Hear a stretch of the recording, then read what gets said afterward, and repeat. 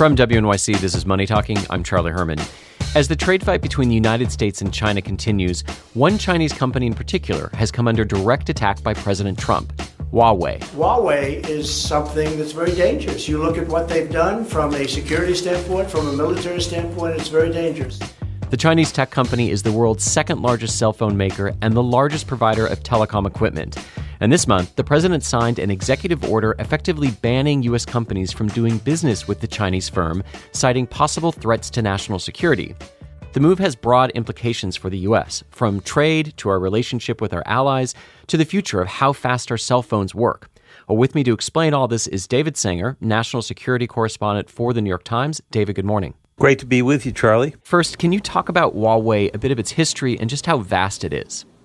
Well, Huawei is quite vast now, but it began very small. It was created by a former People's Liberation Army officer who began wiring up rural China, but then spread the company over the next 20 to 30 years throughout Southeast Asia, ultimately to Africa, Europe, and some in the United States. And the company today is now the second largest maker of cell phones, but more importantly, they're the biggest maker now of the switching systems that run cellular networks, and thus a big competitor for 5G, or fifth generation networks. So why is it that the Trump administration has taken this position towards the company? What is it that they are worried about? So the ostensible worry is that if a Chinese maker, not just Huawei, but even its smaller Chinese rivals like ZTE, are building the networks in the United States, the way politicians put it, they'll have the ability to go listen into, or more importantly, intercept internet communications or reroute them to China. I guess that's a concern, although most sensitive communications, military communications, financial transactions are all encrypted now. The bigger worry when you talk to intelligence officials and they're not on the record is that if you ever got into a time of conflict with China and Huawei received instructions to shut things off, that our networks would go down. And that's particularly important when you get to 5G, because while the fifth generation networks will speed up your cell phone data, their real import is machine-to-machine communications. The Internet of Things will talk to each other over these very high-speed cell networks. So autonomous cars, factories, gas pipelines, water pipelines, you name it for industrial equipment, will all be running over that, and you'd be handing to a Chinese firm the control over the switch of when those go on or off. So how significant are these concerns that the president is wary about? Is this a very legitimate national security position that he's taken, or is it a bargaining chip in this ongoing trade fight that's going on with China? Well, to the intelligence community, it's a huge national security issue. But every once in a while, the president lets slip something like, well, I might be willing to go negotiate or trade away on Huawei. So what the intelligence community fears is that the president in a trade negotiation might be willing for electoral purposes to take a Chinese offer to order X billion dollars more in soybeans in return for lifting many of the sanctions on Huawei. An issue that's at the center of this tough stance that the administration is taking is this 5G cellular technology that you're talking about. I mean, what is at stake if Huawei is not involved in creating this in the U.S.? Well, at this point, it's pretty clear they won't be involved in creating it in the United States. They've already been banned from selling their cell phones. Those disappeared from AT&T and Verizon and Sprint stores about 2 years ago.